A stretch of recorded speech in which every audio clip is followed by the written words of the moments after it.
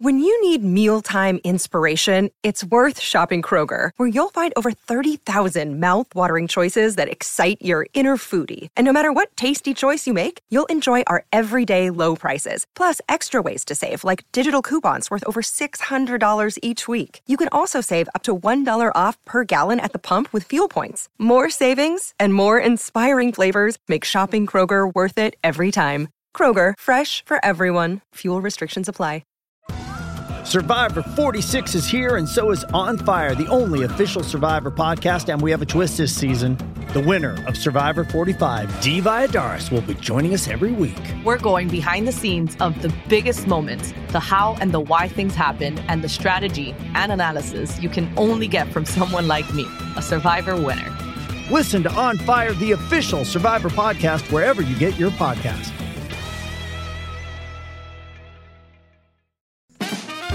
It's the Late Show Pod Show with Stephen Colbert. Welcome back, everybody.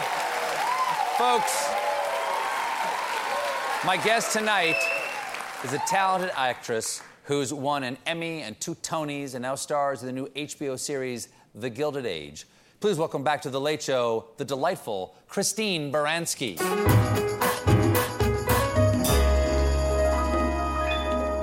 What's happening, hot stuff? Nice to have you back. It's lovely to be back. Gosh. Yeah. I just want to say to this audience, thank you so much for observing the protocols and wearing this mask, but showing up and supporting theater in New York.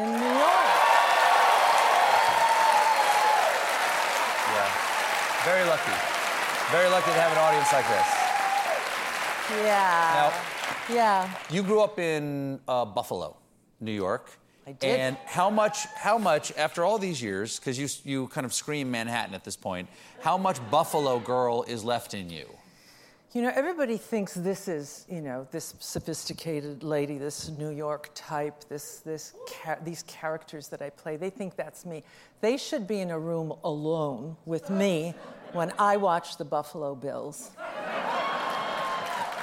It is loud. Great season. Loud. Great season. It is a great season. And growing up in Buffalo, you have to understand, we lived through 4 consecutive Super Bowl losses. Mm-hmm. So I have a T-shirt that says, Buffalo, a drinking town with a football problem. But this year they're having a great year, and there was the wild card game last Sunday. They beat New England, and yeah. I mean, these are people who will sit in the stands for hours in sub-zero temperatures. Mm-hmm. So if you're from Buffalo, you know you are a survivor. You know how to endure. Yeah. Go Bills! Do you remember what it felt like to first come down to the city? I certainly remember my first, walking around by myself in New York, what that felt like. Do you remember that feeling? Do you still have it ever? When I was accepted at Juilliard, I was so excited about being in New York. I remember staying with my uncle in Long Island and taking a train into the city, and I'd get off at Penn Station. Mm-hmm. Penn Station, It's not Grand Central. Not glamour. Not glamour. No. But I would walk to Juilliard up 8th Avenue, and it could have been the Champs-Élysées. I was like, 8th Avenue, wow. Wow. Those are New York hookers. That's a New York rat. Yeah, I thought every aspect of it was incredible. It was great I didn't get hit by a car. I was just so excited about being in New York, and I hope young people who come here still feel that way, because greatest city in the world. It's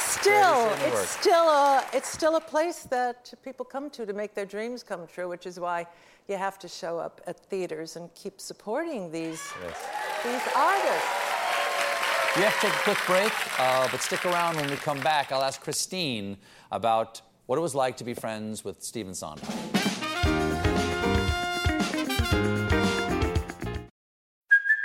Hey, it's Kaylee Cuoco for Priceline. Ready to go to your happy place for a happy price? Well, why didn't you say so? Just download the Priceline app right now and save up to 60% on hotels. So whether it's Cousin Kevin's Kazoo Concert in Kansas City, go Kevin, or Becky's Bachelorette Bash in Bermuda, you never have to miss a trip ever again. So download the Priceline app today. Your savings are waiting. Go to your happy place for a happy price. Go to your happy price, Priceline. One of the things that you and I have bonded on in the past is our mutual love of Stephen Sondheim. And we have not had a chance to talk since Steve died. And I was lucky enough to get to know him a little bit, but you were a friend of his. And I'm just curious, to those of us who really only know him as this genius who changed a form, what was he like to have as a dear friend? Well, let me just start by saying how fortunate I was to have worked with him over the years on many different musicals, oddly enough, never on Broadway, but workshops and full productions at Kennedy Center.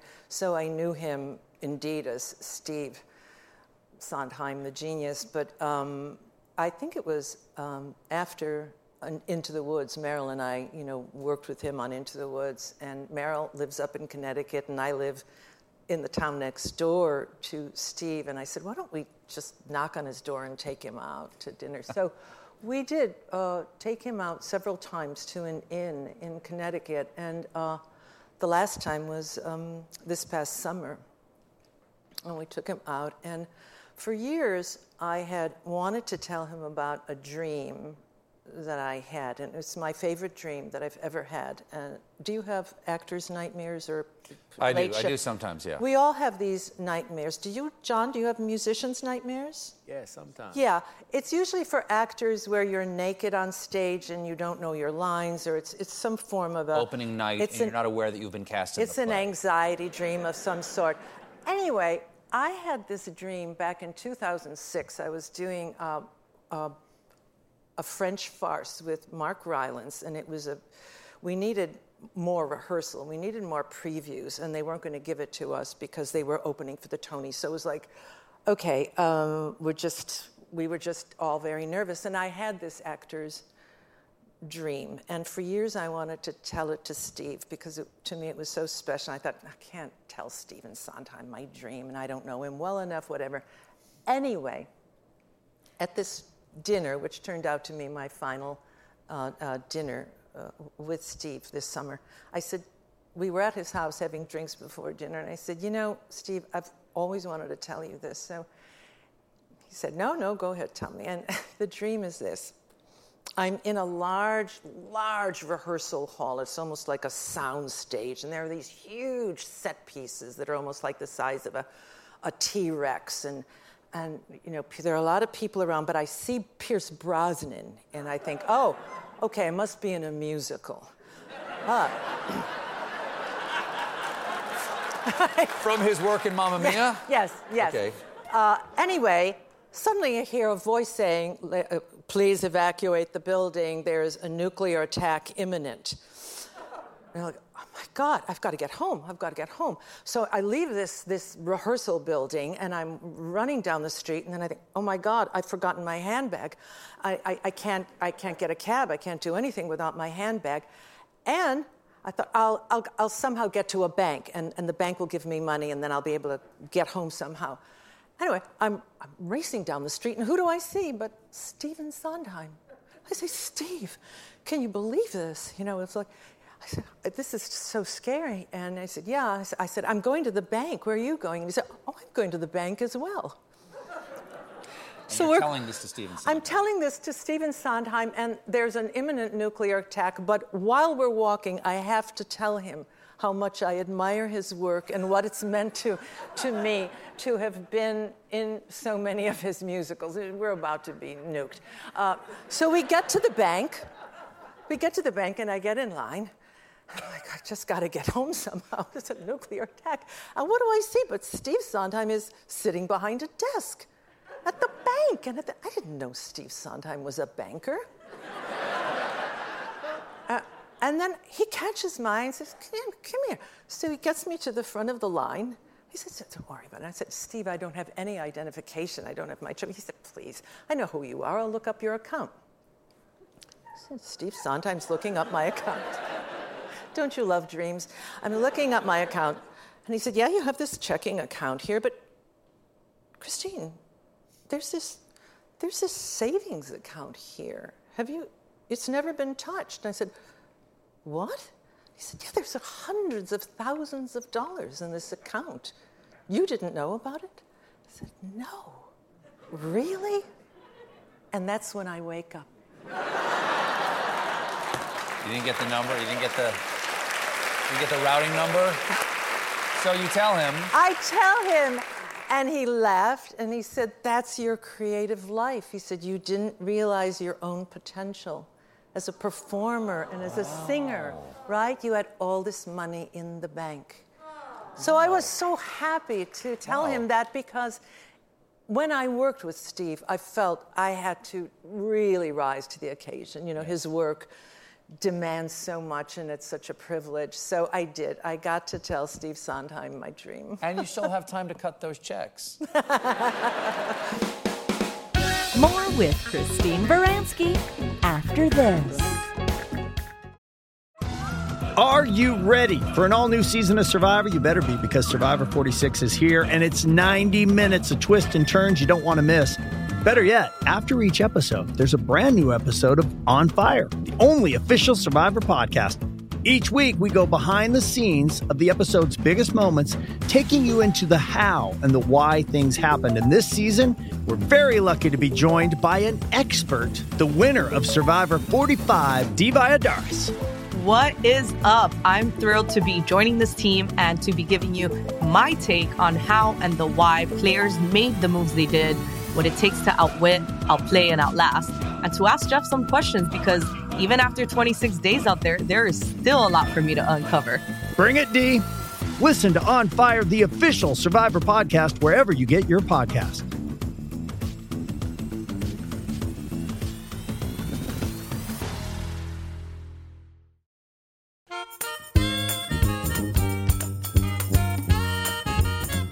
Your new project is you are in Julian Fellowes, the guy who created Downton Abbey, on HBO. It's called The Gilded Age, and it's about late 1880s. 1882. In New York, which is when, I mean, we're kind of in another Gilded Age right now. I know, I was watching you tell, speak about all those rich, and I thought that we're going through another Gilded Age. I mean, unbridled wealth. But the Gilded Age was just after the Civil War, and it really was the beginning of American capitalism. And we have a clip here. Can you explain what's happening here with your character explaining the rules? I think, well, my character is, of course, Old Money. Mm-hmm.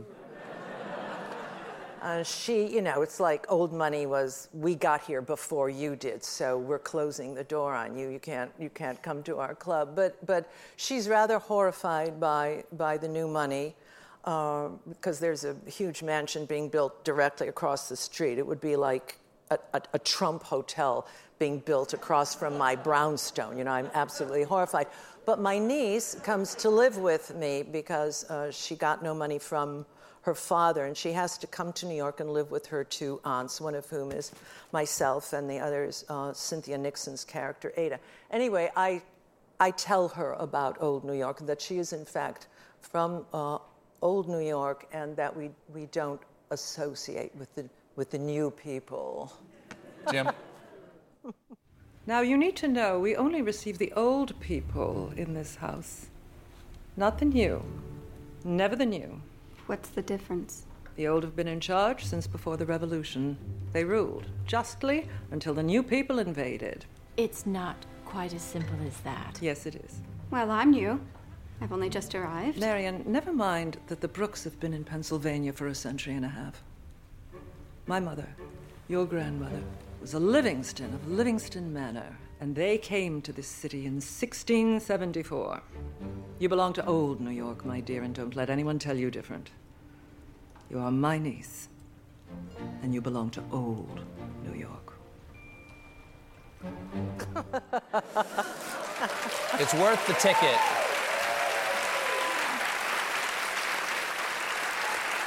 It is worth the ticket just for the wardrobe and the locations. Indeed, and nobody writes a snob like Julian Fellows. I've got the huge costumes and the witheringly snobbish lines. It's Are they accurate, those costumes? Because yes, there's like corsets and all that. It's completely accurate, right. And it's gobs of fabric. It's as though you took your grandmother's floor-to-ceiling velvet curtains and wrapped them around your body and you carry them around. It's like really huge amounts of fabric and beading and wigs and How long does it take? Like, what is the corset like? Because I mean, obviously I'm wearing Spanx right now, but what is an actual? You're actually like drawn into these corsets and everything. Yeah, they put it on you and then they keep pulling and pulling and pulling and they'll say, "Is it too tight?" And you'll say, "No, I think it's okay," because of course you're a woman and you want your waist to look. So no, keep going. It's fine. Really? Are you sure? Oh yes. I'll tell you if it's. You're sure you can breathe? Oh yes. No, I can breathe. And so you get into this thing and then you show up on the set and maybe 2 hours later you go, I can't breathe. But it is what it is. It's those women. They actually. Society was very tight and pulled in, and so were their clothes. What if you, have to answer nature's call? How long does that take? They didn't factor that in, Back then they didn't do it. They were above it. We had these huge costumes, but we were on a soundstage that didn't have any ladies' or men's rooms. We had to leave the soundstage and cross the street and go to a porta potty. Now, you've been in porta potties, right? They're about this big. So you'd go in with your... and you have a bustle. Bustles and petticoats, and you like hoist it up, and you're in this tiny stall, and then you'd just hope to God you could strategically aim and, keep your costume dry, but, Good luck. It's a champagne problem, Yes. Christine, lovely to have you again. Thanks you so much for being here. Oh, my gosh, it's a pleasure. Thank you for listening to The Late Show Pod Show with Stephen Colbert. Just one more thing. If you want to see more of me, come to The Late Show YouTube channel for more clips and exclusives. America. We are endowed by our Creator with certain unalienable rights. Life, liberty, and the pursuit of happiness. At Grand Canyon University, we believe in equal opportunity, and the American dream starts with purpose. To serve others in ways that promote human flourishing and create a ripple effect of transformation for generations to come. Find your purpose at Grand Canyon University. Private, Christian, affordable. Visit gcu.edu. Survivor 46 is here, and so is On Fire, the only official Survivor podcast, and we have a twist this season. The winner of Survivor 45, Dee Valladares, will be joining us every week. We're going behind the scenes of the biggest moments, the how and the why things happen, and the strategy and analysis you can only get from someone like me, a Survivor winner. Listen to On Fire, the official Survivor podcast, wherever you get your podcasts.